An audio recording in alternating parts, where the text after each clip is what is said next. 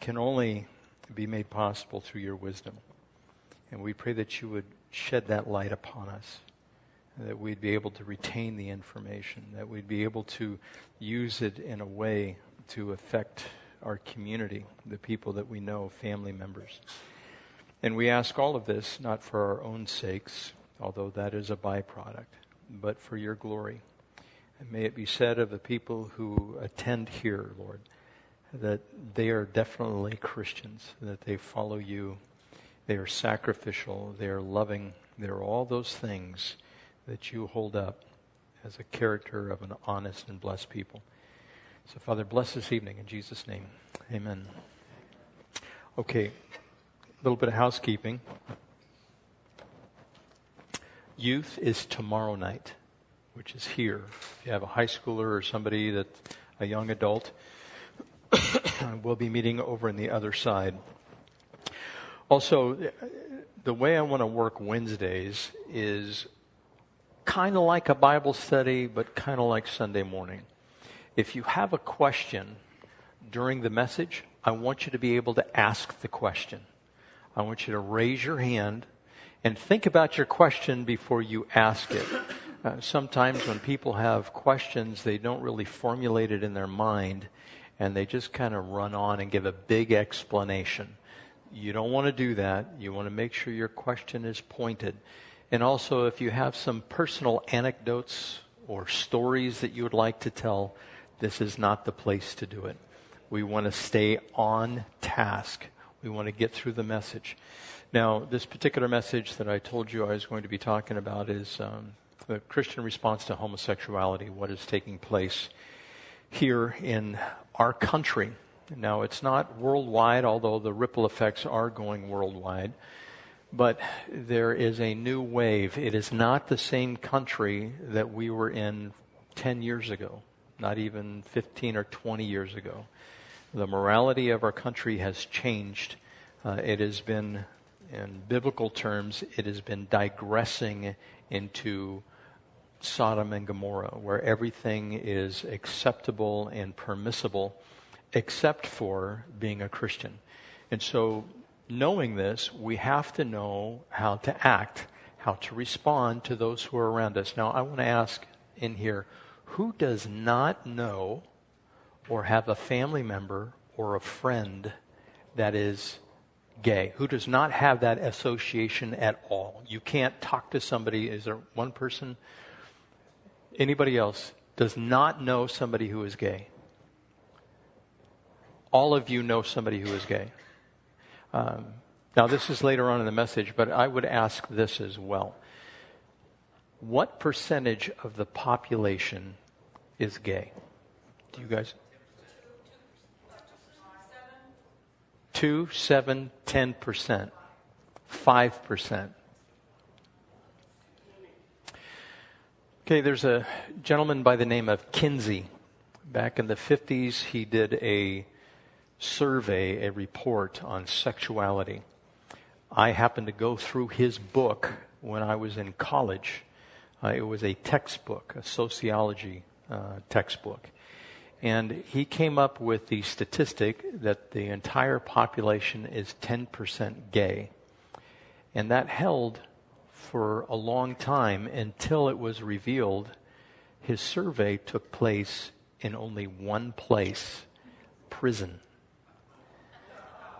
So in prison, he found that the population was 10% gay, which, okay, it's going to be higher. In the general population, depends on who you talk to. There are some estimates it goes as high as 20% of the population is gay and or transgendered. By the way, when we talked about this in the home Bible study, transgendered individual only make up 0.003 of the population. It's very small, but you would think it's much larger. The best estimates which are out there, the gay community is somewhere between 1.5 and 2% of the population. It's no greater than that, although the media would have you think differently.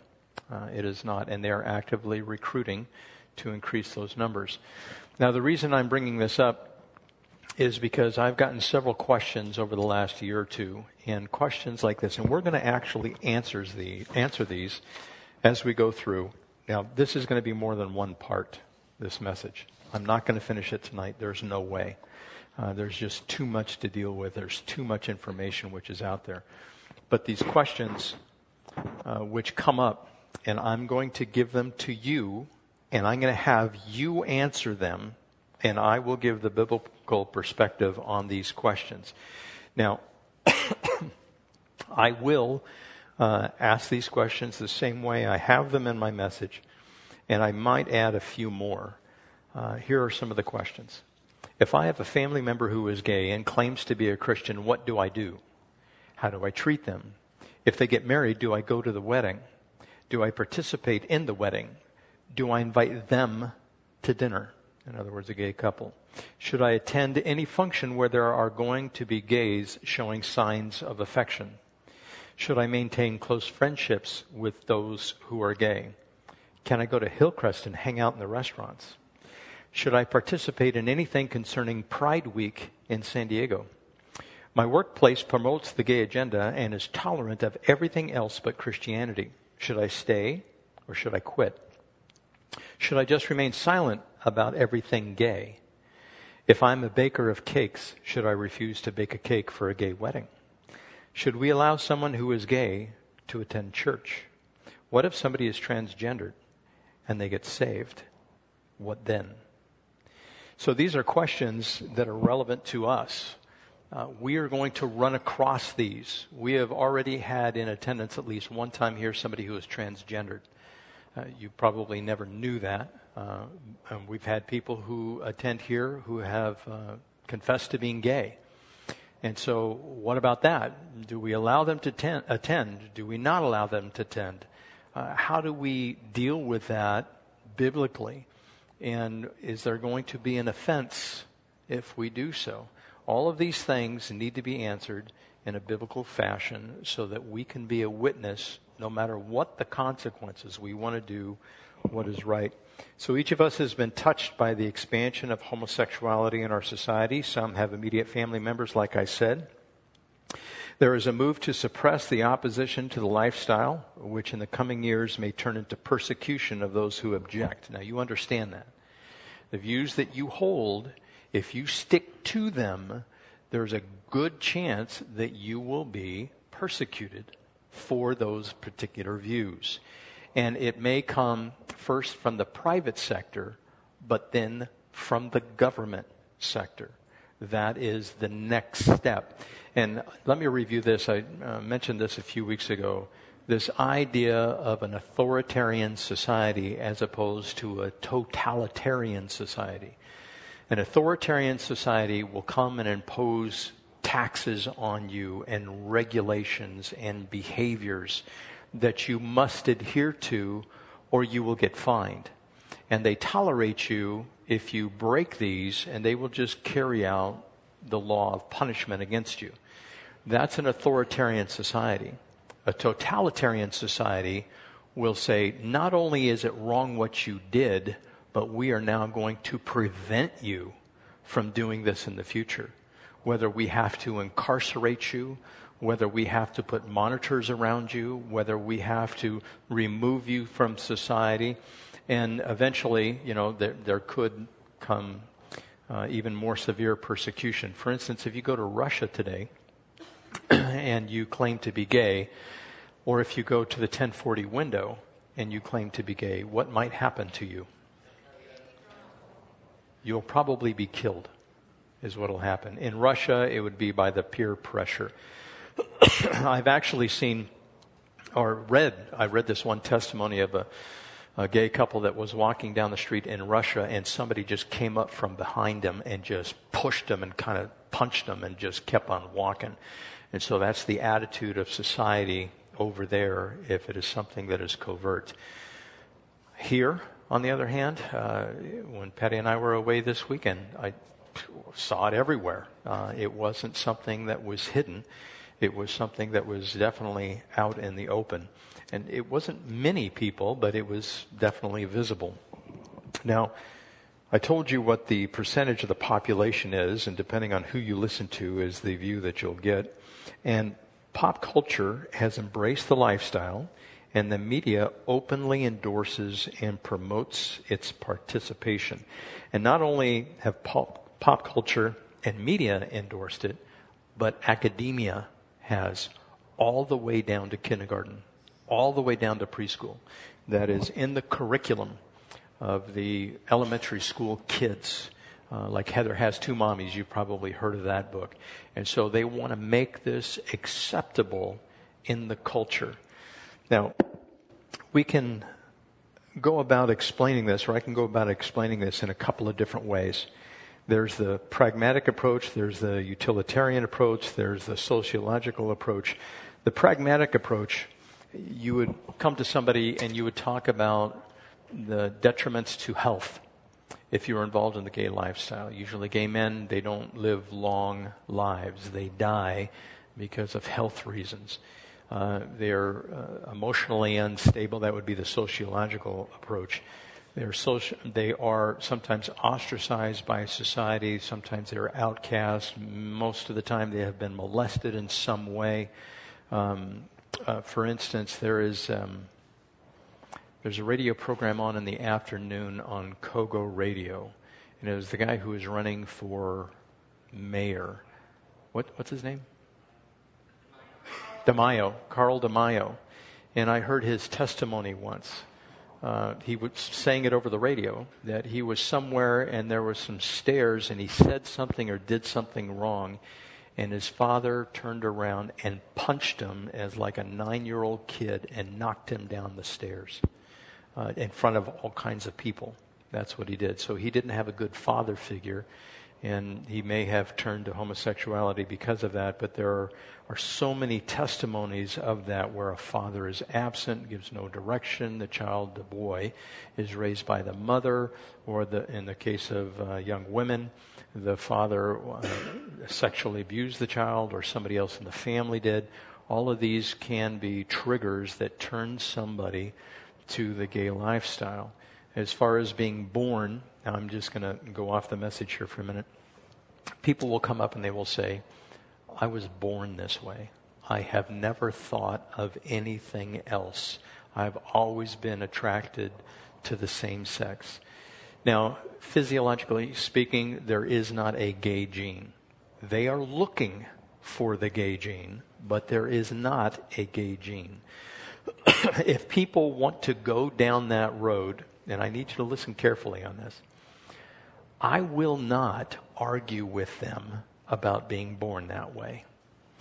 Let me ask you this. Is a little child who is born, are they born naturally disobedient? Yes. There's no question. You have to correct them, right?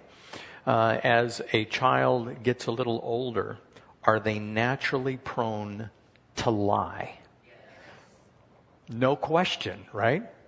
Even my kids, they lied too, and I had to deal with that. Will a child have a tendency just to steal something if they see it? And you have to be right there to make sure they're not going to steal something. Do you remember the first time you said a cuss word and your parents heard it? Or even euphemisms. I remember I said this euphemism, and my mom turned around to me. She goes, "What did you say?" I go, "What?" I said it again. She goes, "What?" And she just about popped a vein in her neck, and she goes, "Don't you ever talk like that." And I go, "Oh, I didn't know it was wrong to say it was a euphemism. I didn't know it was wrong to say that." And she goes, "Oh, absolutely, that's wrong. You never be talking like that." And so she went off for a little bit. So what I'm trying to say is, we are born into sin. If somebody wants to say they were born gay, I'm not going to argue with them. People are born murderers. They are born kleptomaniacs. They are born liars, but it's all behaviorally based. And you have to get a handle on the behavior. That is the reason for parents, both male and female. The mother has a tendency to be a little more compassionate, or the father has a tendency to be a little more stern. If you separate those two out and only have one, usually there's going to be some kinds of problems that develop socially or psychologically. And so that's why God set up the family. And he did it in the beginning in Genesis chapter 2, verse 24. A man shall leave his father and mother and cleave unto his wife, and the two shall become one flesh. That's why God did it. And he did it solely for the purpose of bringing the two together as one and producing another generation. And he wanted the population to increase. That's why he said, be fruitful and multiply. Not just have one, but have several. That was his interest. So this idea of a pragmatic approach, you can say the gay lifestyle is something that can affect you physically, and it's probably in your best interest to avoid that. For instance, AIDS, right? Now, I don't know if you remember the AIDS epidemic when it came up. They said that it's going to cross over into the heterosexual population. I have a big file at home of all the claims they were making that was going to happen in connection with the gay lifestyle and this AIDS, the advent of AIDS. And none of it came true. They said it was going to be an epidemic amongst the homosexuals the heterosexuals, and it never came to fruition. And remember HIPAA, the HIPAA laws? You know that is a result of the gay lifestyle and the advent of AIDS. They didn't want the information getting out medically that somebody was gay and might have AIDS, so they wanted to protect that information. That's where the HIPAA laws came from. We didn't have that before the advent of AIDS. There's the utilitarian approach. What do I mean by that? Everything that you know of is made usually for one primary purpose. For instance, these are glasses. They're made for one purpose, to put on my eyes to where I can see. Now, if I'm really ingenious, I can go out in the sun if I'm in the desert and I can try to start a fire with them, but it's not going to be so useful with a pair of glasses, right? I can choose to use them as a hammer. It's not going to work very good. I can use it as a spoon to stir on the stove. It's not going to work very good. They are made for one purpose. A chair is made for one purpose, for you to sit on. If you stand on it, there might be problems, right? That's not what it's made for. Like a ladder. A ladder is not meant to be used as a hammer as well. A ladder is meant to climb. Well, men and women are created specifically for one purpose, for each other. That's why they are created. Now, ultimately, there is a primary purpose above that, which is to bring glory to God. That's why we were created. But here on earth, we are created for each other. Physically, we are built that way. When you try to change that around, especially in a same-sex relationship, men were not physically built to be with men. Neither were women physically built to be with women. And the scripture actually declares that. And then the sociological approach, once you head down this slippery slope, you guys know what polyamory is? It's where you can be in love with several people at one time. You can have a marriage between not just 2, but 3 or 4. Isn't that show, Sister Wives, something like that? Well, what if you wanted to have 2 men and 3 women all married to each other? There is nothing in the law now that would prevent that. What if a incestual relationship developed between a mother and a son or a father and a daughter and they wanted to get married? Why is there any prohibition against that now that 2 men could get married? I actually read an article just 2 days ago in Slate magazine. They said this is coming where you will be able to marry your robot. Yes. There is actually a movie that was made in 1999 that dealt with this. Bicentennial Man. It's where he became he was a robot, but he became more human, and the woman that he had feelings for became more robotic, had implants and stuff like that. And at the end of the movie, they both died together. And so this is not a new concept. 1999 is when that was made. So basically, and there are other articles about marrying your pets. that you are so in love with your pet that you want to marry your pet. And so this is where the culture is going. You need to be aware of it. And when you see it, you can say, oh, I heard about that Wednesday night. Pastor Bill was talking about that. And you will see articles going in that direction. Now, you may not see them in a conservative publication, but you will certainly see them in publications that have a more progressive or a liberal bent. And so sociologically, we're degrading as a society. There's going to be problems as we work in our social networks. And that would be one approach that we could approach this, or one approach that we could use to talk about the gay lifestyle. Now, let me start out from the beginning and just tell you about the gay lifestyle from a biblical worldview. The Bible declares that homosexuality is wrong. That's black and white. That's what it says. Behavior based on biblical teaching and morality prohibits personal involvement in the gay lifestyle. It specifically talks about that. Christians are to communicate God's love for those who are involved in the gay lifestyle, but urgently warn them that God will also judge those who participate in it. So that's the truth of the Bible. I'm giving you that right up front. Now, if I just left it at that, some people are just going to say, okay, that's good. God said it. That settles it. I'm good. I'm walking away. I believe it. There's no problems. We can just go from there. Now, if I did that, you wouldn't be equipped. It's like going up to somebody and just telling them the way things are. You have no evidence behind you. You have no information. Why should they believe you? You have to be able to first have an understanding of who you're talking to. When you take homiletics is a course where you learn how to give a sermon. You learn who you're talking to. You learn how to divide the message into parts. Usually there's a 3-part sermon, which is the most common. You have 3 points to your sermon. There's ways to write an essay, for instance. You have the thesis, you have the body, and you have the conclusion. Well, there are ways to communicate. You have to know who you're communicating to. If you go out and you talk to somebody who is not a Christian, never believed in Christ, you can't use hallelujah, praise the Lord's with them. They will not understand what you're talking about. You might as well be from Mars. And if you say something about what God says, they're going to get glassy-eyed and it's just going to go over their head and they're not going to listen to a single word you have to say. So you have to understand how to communicate and with whom you are communicating with. And then they will be able to engage you properly. Now, how do we do this? First, Proverbs chapter 4, verse 7 says, wisdom is supreme, therefore get wisdom. Though it cost you all you have, get understanding. So, yes. Proverbs chapter 4, verse 7. So, if you have to spend everything you have in your bank account to get understanding, the Bible says do it.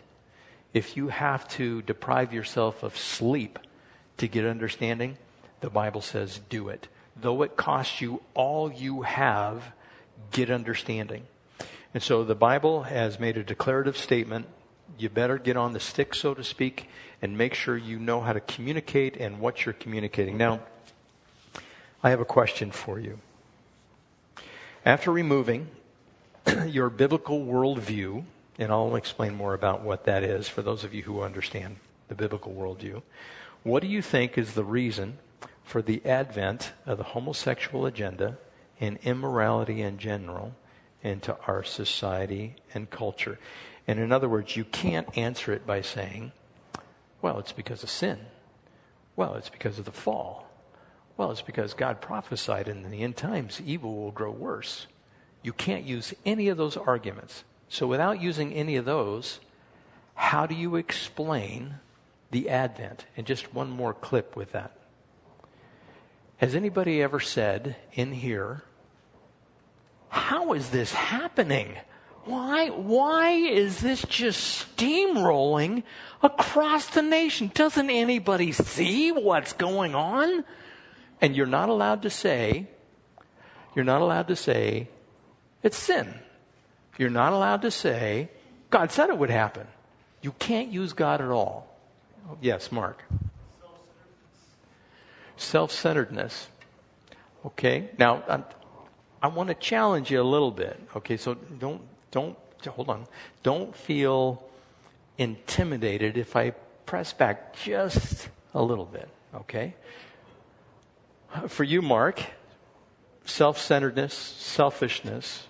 There are magazines that are self, us.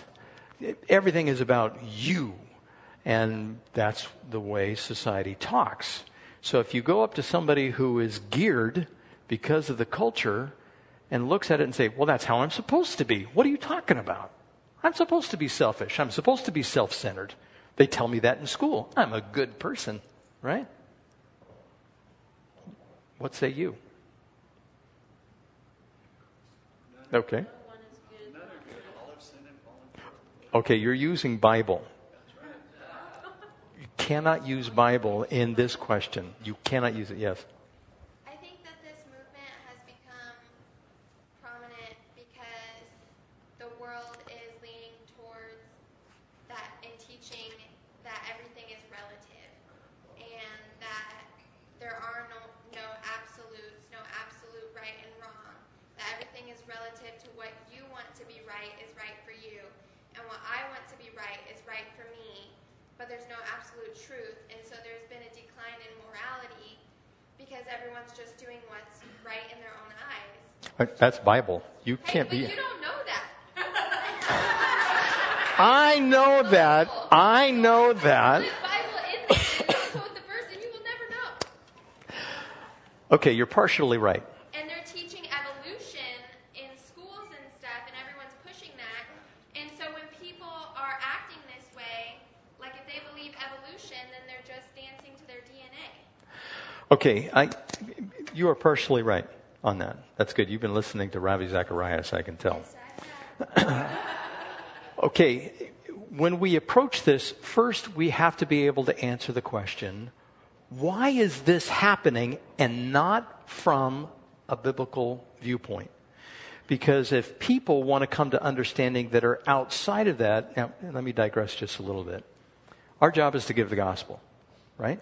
We go out and something as simple as, hi, my name is Bill Bodker. I'm from Calvary Chapel Lakeside. I'm here to present the gospel. Would you like to hear it? Plain and simple. I give them the gospel. Everybody is under judgment. None of us is good. All have fallen short of God's glory, and all of us are sinners. And you can have a way out of this judgment, which is to come. And you give to them Romans 10, 9, and 10. And you explain to them what sin actually is, and hopefully they recognize it. But there are people, most people will openly reject that. They will have their own views. They will say in response, well, I don't believe that. That's what they'll say right to begin with. I don't believe I'm a sinner. I just believe that's the way things are. That's how we are, and that's how we've evolved, like Elizabeth was saying. We just kind of evolve into this type of behavioral attitude and action. Now, what I'm going to do is I'm going to explain the why before the what and the how. Did you catch that? I'm going to explain the why things are going the way that they're going. Then I'm going to explain what the Bible has to say about it. Then I'm going to tell you, hopefully instruct you, how we're supposed to respond, how we actually get in the culture and we try to make a difference. And by the way, not that I am a pessimist, but in the end we lose on earth. We win in heaven. Before gay marriage came about, I think 2.5 years ago, I told you it was coming. Remember the Prop 8? We put up signs outside of the church and they broke our windows. And I said, eventually, this will happen. This will happen nationwide, and it will start going through the entire world. Well, it has come to fruition. Now, and not that I'm a prophet, you can just read the handwriting on the wall. So we have this why. Why are we even at this crossroad? Why is the world going in its current direction? Why are things changing? Why are the morals migrating away from biblical standards? That's the why. Then there's the what. What does the Bible have to say about immorality and specifically homosexuality? And thirdly, how are we to interpret what the Bible says about homosexuality? How are we to respond to what the Bible says about homosexuality? How are we to treat others who are involved in that lifestyle? How are we to respond to the homosexual agenda? How do we engage others on this subject? So I'm going to cover those three areas. Now, the first one, why biblical morality? Everybody has a system of morals. Even atheists have systems of morals, things that they will not do, even though they don't believe in God. So everybody has a morality. When the saying came out, stop legislating your morality upon us. Well, somebody's going to legislate their morality, so I'm going to fight to have my morality legislated because I believe it's based in God and goodness and righteousness and all of those things. And so we don't shrink away. We don't say, oh, I'm sorry, I didn't mean to offend. We say, no, I like my morality more than your morality, and as a citizen of the United States, I'm able to stand up and declare what that is. Still, so far, we can do that. Now, yes. What do we do, like, if we lose our rights to speak out? Because, like, if you go in other countries and you just try to present the gospel, like, you can be killed in other countries. So if we lose our right to do that here, do we kind of just go incognito? Or do we just keep going the way we were going and, like, be slaughtered if it gets that bad? I would give you a verse. Be wise as a serpent and harmless as a dove. Well, I don't think you want to be foolish. I don't think you want to put neon signs, here I am, come get me, I don't think we want to do that. So we can do the sleuth thing. Christians throughout the centuries have had to do that. And that's okay. But like right now in China, you go to China and you start preaching the gospel. Remember Drew, he was invited to the police station in Cuba, right? Invited.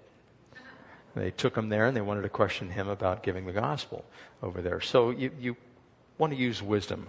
Wise as a serpent and harmless as a dove. Now, before I go on with this, the purpose of this teaching is not for you to strictly gain knowledge and understanding. The purpose of this is so that you, and by the way, when it says in Scripture, what does it say in Scripture about knowledge? That's 1 Corinthians chapter 8, verse 1. So if you gain all kinds of knowledge, your head gets big. That's what happens. There's no result. You just kind of become unstable because your head's going back and forth and everybody looks at you and say, you're so conceited. You're so, you think you're a know-it-all, and we're supposed to maintain an attitude, a real attitude of humility, not a false humility, which is out there. Now, when we gain this knowledge, we are to use it to educate others. You are to use it to equip yourself to engage the culture for Christ. If you come just strictly wanting the knowledge, you're not going to benefit anyone. If you're only coming here because it's a Wednesday night service, who are you helping? You might say, well, it feeds my soul. Well, the purpose of feeding your soul is so that you might bring others to Christ and feed their souls and make disciples. The Great Commission, Matthew chapter 28. We are to go into all the world and make disciples. So as you gain this knowledge, you have to make sure that you're giving it back out. And you have to make sure you retain it and you take those notes. If you're not taking notes, it's probably not going to do you much good. Now, if you say, well, I can go to the website and listen to it. Are we recording this, Steve? Hopefully it's working. It's 100%. Okay, good. So you can go to the website afterwards and you can listen to it again. But I would encourage you to take notes. That's how you're going to remember this. And then you formulate it in such a way to where you can kind of recount what's going on. Now, you're supposed to be equipped to share your faith. I want you to turn to Ephesians chapter 4. I want to give this to you. And by the way, what I'm doing here is I'm setting up the framework so that you might have something to hang your scriptures on, to hang your attitudes on, to hang how you engage somebody on. If you don't have this framework, it will just kind of fall apart. You'll have a smattering of verses here and there, but you want to have full understanding as, for instance, when we start with the why. Why the culture is moving the way it is, I'm going to give you that framework. Ephesians chapter 4, verse 11. It talks about those who have been given to the church. And referring to the Holy Spirit, it was He who gave some to be apostles, some to be prophets, some to be evangelists, and some to be pastors and teachers, to prepare God's people for works of service so that the body of Christ may be built up until we all reach unity in the faith and in the knowledge of the Son of God and become mature, attaining to the whole measure of the fullness of Christ. Then we will no longer be infants tossed back and forth by the waves and blown here and there by every wind of teaching and by the cunning and craftiness of men and their deceitful scheming. Instead, speaking the truth in love, we will in all things grow up into Him who is the head, that is Christ. From Him the whole body, joined and held together by every supporting ligament, grows and builds itself up in love as each part does its work. Now, of course, this is in conjunction with 1 Corinthians chapter 15, where it talks about the body of Christ. Some of us have performed special functions in the body, and without your gift and being used, the body suffers. And so if you gain this knowledge, if you're able to tuck it away and recall it at whim or at your beck and call, you will be fulfilling your part in the body of Christ. Now, the reason that the whole society is going in a particular direction is because of worldviews. Worldviews are the way, and it's an overarching view of how the world works.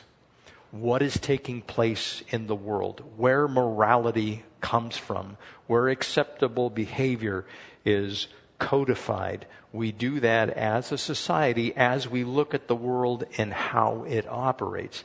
Now, there are 5 basic worldviews. The one that I'm going to hold to is the theistic biblical worldview. I'll get to that in a minute. But the first one is it's naturalism, is what it's called, or naturalistic worldview. That's where you look at the world and you say, all there is material. There is no spiritual. You have no morality. There is no absolute right and wrong. If a lion kills a deer, well, that's what it does. And if you want to have some other opinion, simply somebody who is of the naturalistic view will reject any deity.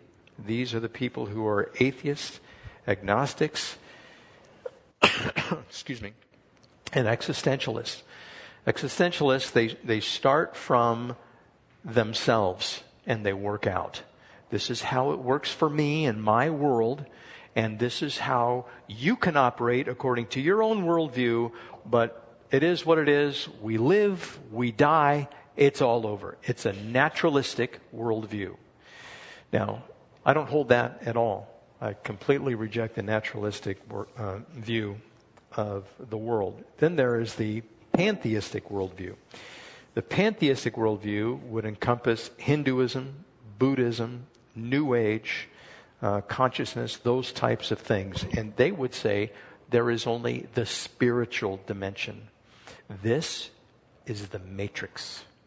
This is not real, is what they would say. Christian Science teaches that this is not real, that we need to go to the next place. In Buddhism, when I was in high school, I read a book called Childhood's End. Do you guys know what that is? Anybody hear that? It's science fiction. I love science fiction when I was going through high school and college. And it dealt with this idea that, and it was only the last generation. This last generation came together as one and ended up getting all these special powers, and they ascended to be one with the energy in the universe. And that's kind of the way it was. It's totally Buddhism. That's what it is. That you are not a person in and of yourself. That you are, material here, but the material world is false. It is not true. And therefore, your very actions, if somebody wants to come to you and say your actions are sinful, they would just simply say, your actions are unenlightened. They are not sinful or good. because this realm is not real. Now, we went to Cambodia, and there are Buddhists everywhere over there. It's funny to see a Buddhist carrying a Red Bull. You know, he had that Red Bull in his hand, and I'm thinking, what is that? That just seems kind of odd to me. And they would pull out their iPads and their phones and stuff like that, wearing the orange robes, and I'm just going, there's a non sequitur here somewhere. It's just not coming to and gelling for me. But that's the way that they look at the world. And so when we are in that part of the world, that's how everybody views it, is we're just going to ascend and become one of the big energy ball which is out there. And we will lose our self-identity and all become the Borg. You guys know what the Borg are? Or those of you who are in Star Trek? Right, so you don't have any individualistic identity, and that's the pantheistic view. Then there's the theistic view, or theism. That's Christianity, Islam, and Judaism.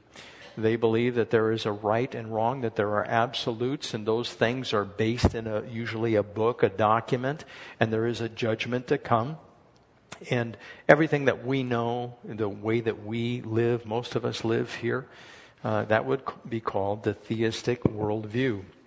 There are moral values which are objective. They're expressed in absolutes, and so that's how we live our lives.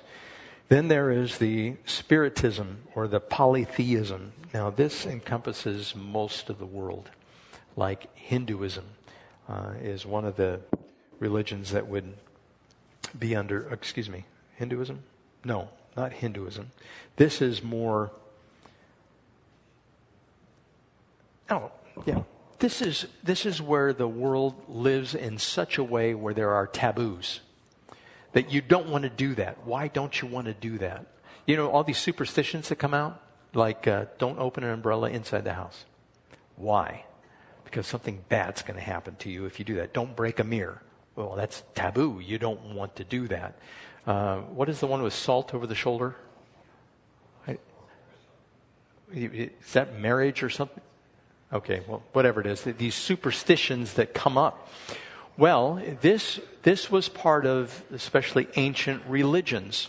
Remember the temple to Aphrodite. What was in the temple to Aphrodite? Temple prostitutes. You would go to the temple prostitute. You would have the enjoyment of sleeping with the temple prostitute. You would leave your offering, and therefore you would be blessed because you did just what you were supposed to do in making an offering to the gods. And there are certain taboos involved with these religions. And so you have to follow a prescribed set of behaviors in order not to anger one of the demons or one of the gods in some way. For instance, All Hallows Eve and trick or treat. The idea that demons would come out, or these spirits would come out and they'd wreak harm unless you gave them a treat of some kind. Well, this is what most of the world's religions were centered around, especially in ancient times. If you acted a particular way, you would gain the favor of these demigods, which would be out there. And some people still do that today. You know, if you carry a rabbit's foot, if you read your horoscope, you want to follow that stuff because you know something good or bad might happen. You want to make sure you're not following that at all. Now, going on, this is the one that is most important that I'm going to give to you. Postmodernism. I believe that we are living in a postmodern society. It's where you get the secularism, you get the humanists which are out there. And reality must be interpreted through our language and our culture. In other words, the way that the culture is what morality is. And so there's a battle for the culture. You see it in the magazines. You see it in the television programs. You know, Patty and I sometimes will watch really old movies. And I will recognize in those old movies certain themes, certain paradigms that are progressive in nature or liberal in nature. And they were back in the 20s and 30s and 40s. And you can see them coming out of the message from Hollywood. They were a little more subtle then, but it is unmistakable that they are there. Now, in the programs today, especially on television, I don't watch a whole lot of television, but I want to ask you guys, maybe you do, is there any program that has a normal family on television?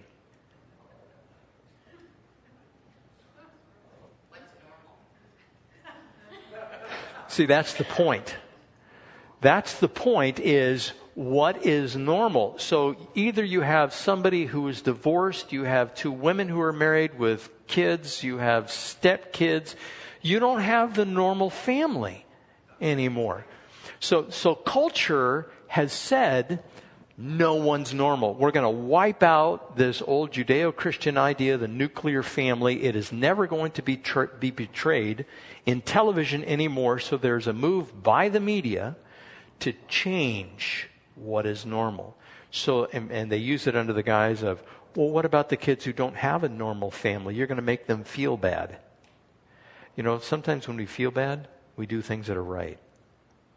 And to take away that kicking against the goads in our heart, that's not so good, because that keeps us on the straight and narrow.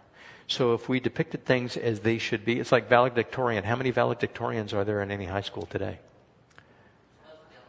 There's supposed to be only one, but how many usually are there? Like 6 or 7, something like that. We don't want the kids to feel bad. How many kids get a trophy at the end of baseball season? Or all of them get it, When our oldest daughter, when she was real young, we took her to a beauty contest.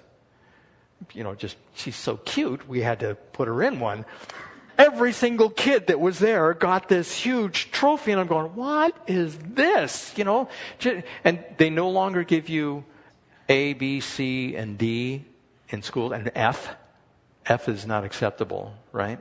Some schools still do, but for the most part, it's either you pass or you fail, or you get what they even started it when I was in school. You get an E for effort. It's between a D and an F. You get an E. And that would actually be on the report card, the progress report. And so there is this measure to dumb down everything and make everything equal, because if we do that as a society, there's this egalitarianism where nobody is made to be different, right? That is postmodernism. Postmodernism also would express itself by tolerance, freedom of expression, inclusion, and refusal to claim to have the answers or have all the answers that are universal values. In other words, if you say something is wrong, they would say, oh, come on, you're being a little pejorative here. You need to just back away from that particular view. That's more like hate speech. You're going to offend somebody if you say that. So therefore, we're going to monitor what's going on. Did you hear state of California, they just got rid of a phrase legally? You are no longer allowed to say officially illegal alien. Why? Because that might offend somebody. There's a change in the culture. Now that's what they consider right. That is right behavior, and that's where the establishment of morals come from. It comes from the collective of society. Now with this, there's a problem. Because our society in the United States would say, there are certain morals and standards we can hold to, like homosexuality, transgenderism, polyamory. All of these things are going to be acceptable. If they're not fully already, they will be in the future. Go over to Saudi Arabia and try that. It's not going to work. But the people who are here will tolerate that because they say, well, that's their culture. Our culture is different. So they will tout the virtues of that culture, even though the subjugation of women is at the top of their list. And they will say, well, that's all right, but it is intolerable here to the point of becoming a totalitarian society. That if you do something against women, you could be thrown in jail, whether if you were over there, just the opposite is true. If a woman gets raped, she is the one who is beaten. It is not those who are the rapists that are beaten. And they will tolerate that. That is not in keeping with the biblical worldview of what absolute truth and morality is all about. So when you're talking to somebody, they will have a worldview that is probably, in this country, It is probably postmodern. And you need to know that. So if you go to them and you say, God said that was wrong. It's kind of like, let me give a demonstration.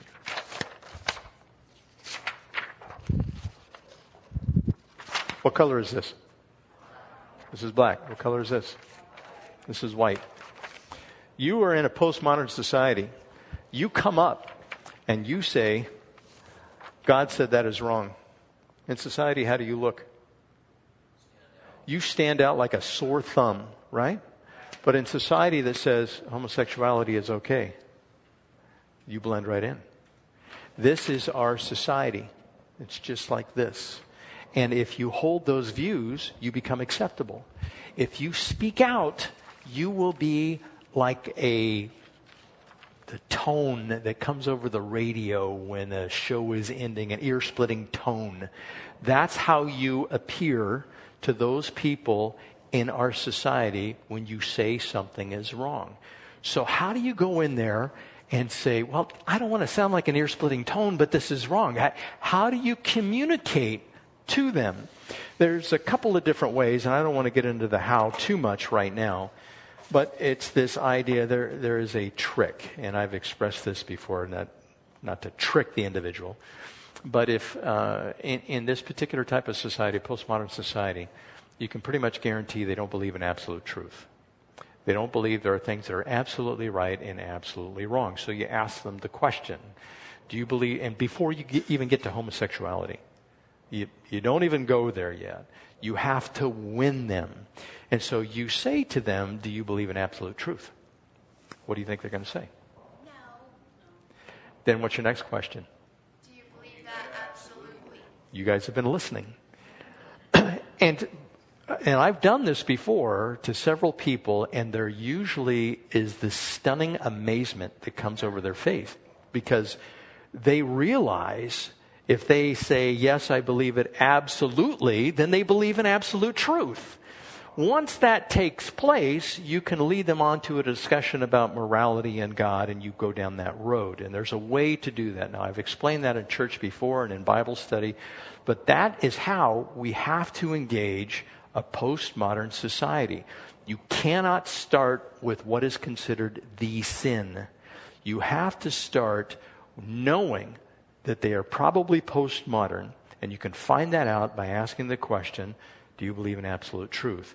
Then you can start down the road with that, and that's one of the ways, and probably the simplest way, that you can start to engage people on what is right and what is wrong. Now, with this theistic worldview, theism is not good enough for you to believe in one God, that there are absolute right and wrong values which are out there. Because Islam is the same. Judaism is the same. They believe in one God, and they believe there's absolute truth. You must have a biblical theistic worldview. You have to hold to what the Bible teaches. Now, you may not even know if you have a biblical worldview. I'm going to give you some questions, and this was put out by George Barna. He put out, I think there's 1, 2, 3, 4, 5, 6, 7, 8 questions. I'll probably only have time to go through these questions here.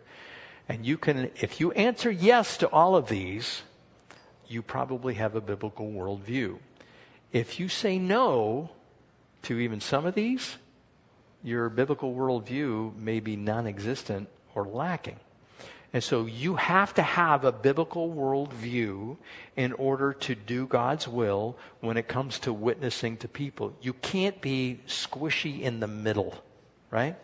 You have to have definite views. When I was in seminary, they said, you have to know what you believe because the people expect you to know what you believe. So when they ask you a question, you can give them an answer and you don't waffle all over the place. Well, let me see. I'm not quite sure how I feel about that. You cannot do that. God is black and white. He says this is wrong and this is right. Now, we're going to see if you have a biblical worldview. The first question, I already covered this. Do you believe in that absolute moral truth exists? For instance, murder is always wrong. And some people say, well, the Bible says thou shalt not kill. No, I'm sorry, that's a bad interpretation. Murder is the word. Murder in the first degree, it's always wrong in every single culture. Now, there are these revenge killings, these type of things, and Scripture made allowances for that, these cities of refuge, and you could run and you could have your case heard. But this idea of premeditated murder, it's always wrong. It's an absolute truth. If you hold to that, then you have a biblical worldview. Is absolute truth defined by the Bible? Now, I'm going to give you an example of this. I talked to my aunt once, and my aunt said, and she claims to be a Christian, and she said, I believe in reincarnation. You're moaning. Why are you moaning? Bible says it's not true. There is no reincarnation. It is appointed unto man once to die, and then comes judgment. Hebrews chapter 9, verse 27. And so you might think you're holding to some of these absolute truths that are in the Bible, but you may hold on to a few that are from postmodernism or from a pantheistic worldview. And you kind of, like for instance, maybe you go to karate and yoga. And you say, well, I feel better when I do it, and namaste, and all these different things that you say. And that is part of Eastern religions. Now, there is a physical aspect to that is probably really helpful, but you want to divest yourself of anything spiritual. Meditation. Maybe some of you guys are involved in meditation where you just clear all things and you get in the lotus position and you put your fingers upright.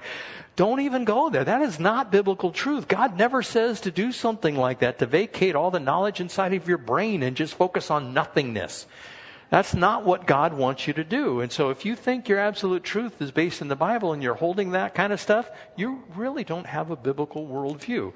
Did Jesus Christ live a sinless life?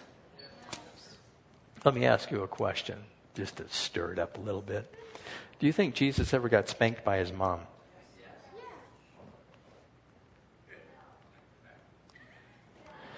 Okay, it's a ridiculous question. We'll never be able to answer it. But you see where I'm going with that? It's like, well, wait a second. I don't know if I can buy into that. There you go. He had Scotch Guard everywhere, Okay. I'm sorry, what? That is the third question. Is absolute truth defined by the Bible is the second question. The fourth question. Is God the all-powerful and all-knowing creator of the universe, and does he still rule it today? In other words, did we evolve from the Big Bang? Now, I have a little bit of acceptance with the Big Bang, but who caused the explosion and who directed it? And how fast did it go? I mean, it's going much faster than the speed of light. When you look at some of that stuff, you just go, Scripture says he flung the stars out with his fingers. Now, how big is God? He's bigger than the whole universe. How big is his hand? Huge. If he flicks something out there, how fast is it going to go? No, he doesn't have a hand. I don't want to ruin that for you. But this idea of stuff going out there, it's just huge how he did it. He just, there it is. It just came into being. And so what the scientists explain is the Big Bang. If you hold to evolution, that the planets coalesce around the center sun that ignites and all these materials come together inside the universe. And it's like, would you give me a break? God created it. He set it in motion, and we've never actually observed any of these processes taking place. It's all theory. And so if you hold to the evolutionary side, it's like, no, I don't think so. God declares that everything is wound up and now it's winding down. Evolution says everything was down and now is winding up. And it's not the case. Now, I can go into that more, but if you believe that God is all powerful, he's all knowing, he's the creator of the universe, and he still rules it today, then you have a biblical worldview. Is salvation a gift of God that cannot be earned? That's a biblical worldview. If you think, well, if I'm just good enough, God will accept me. That is not a biblical worldview. That is a view of the cults. The cults will tell you that you have to work at it in order to get it right. Hinduism would have to say, this is a do-over, Groundhog Day, you're going to have to do it again. Defending your life. Meryl Streep was in that one. You have to do it again and make the rounds again. If you believe that salvation is a gift of God, you have a biblical worldview. Is Satan real? Not everybody believes that as a Christian. They say, no, he's just an epic figure. He's just something that encompasses all evil. No, he's a dude. He has personality. He's not a person, so to speak. He was an angel, and he fell, and he's real, and there are demons. And the people in the naturalistic side would say, that's ridiculous. If I can't see it, it doesn't exist. And you've heard the old joke. You can't see your brain either, can you? It must not exist. And so there's all kinds of jokes you can make out of that. But if something, you can't see it, it doesn't mean it doesn't exist. So Satan is real. If you believe that, then you have a biblical worldview. Does a Christian have a responsibility to share his or her faith in Christ with other people? The Great Commission, Matthew chapter 28. If somebody believes that they can just be sequestered in their house, go to church on Sunday, and that's it, they're mistaken. That's not what the Bible teaches. The Bible teaches us, study to show yourselves approved, the workman who does not need to be ashamed, rightly dividing the word of truth. Be prepared in season and out of season to give a reason for the hope that lies within. We are to become well-versed in the Scriptures so that we can help others who are out there. The last one, is the Bible accurate in all of its teachings? It is in its original autographs. Now, what does that mean? It means all these translations, they have little punctuation errors. They have different words that they'll use that maybe don't match up with the original word in the Greek. For instance, the word homosexual. That didn't come around until the 19th century. And so how did they describe that in the Bible? If somebody comes up to you and says, the word homosexual doesn't even appear in the Bible anywhere, so how can you say that homosexuality is wrong? Well, the word Bible doesn't appear in the Bible either. And so that doesn't make it wrong. And they'll say the word rapture doesn't appear in the Bible. Well, it does in the Latin Vulgate. It's rapturo. And so these different translations use different words. And so you want to make sure that you believe the Bible is actually the Word of God, and where you find these little discrepancies, you can overcome those through study of the Word and the different translations that are out there. You can get back to the original, which is there. So if you have a theistic, biblical worldview, you are on a solid foundation. If you have a pantheistic, if you have a naturalistic, if you have a postmodern view, you are not on good footing. You are mixing something of those worldviews in with your biblical worldview. And God would say, if you're going to be effective in being a witness to those who are in the homosexual community, you have to have this down. You have to know who God is. You have to know the condition of humankind. You have to know what our existence is right now that is full of sin and we're destined for destruction. You have to know that there is a judgment to come, and you have to believe it with all your heart, mind, soul, and strength. If you do that, you will end up being effective. So I have set up for you the construct. This is what you're to hold to. If you hold to these other worldviews, you need to forsake those. If you don't, you will not be effective in your walk with Christ. Now, do we have any questions as we close here? You got this down. So when I quiz you next... You kind of rambled a lot when you were talking about postmodernism. Can you just sum up I feel like naturalism and postmodernism sounded really alike when you were explaining them. So can you just recap on postmodernism?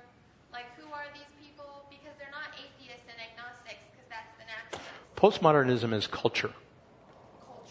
Culture defines everything. Oh. The naturalism would say material world. That's all there is. So they're like ethics instead of morality.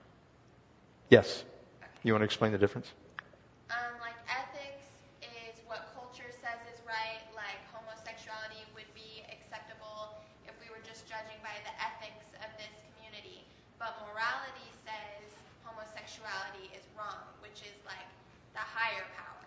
So ethics is looking around you and deciding what's right and wrong, and morality is looking up and seeing what's right or wrong.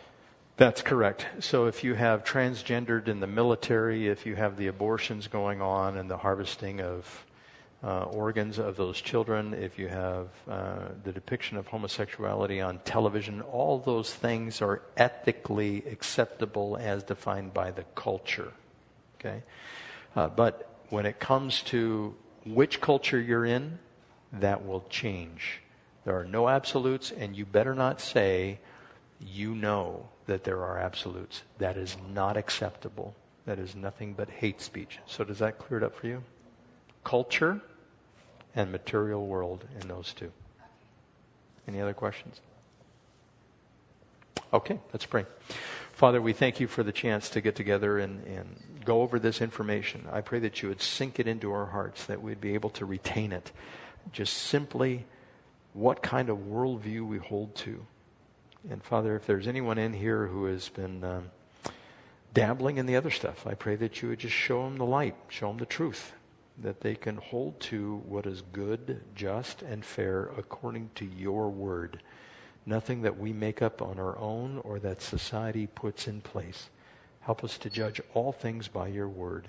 And Lord willing, we will do so in Jesus' name. And everyone said, Amen. Thank you for coming.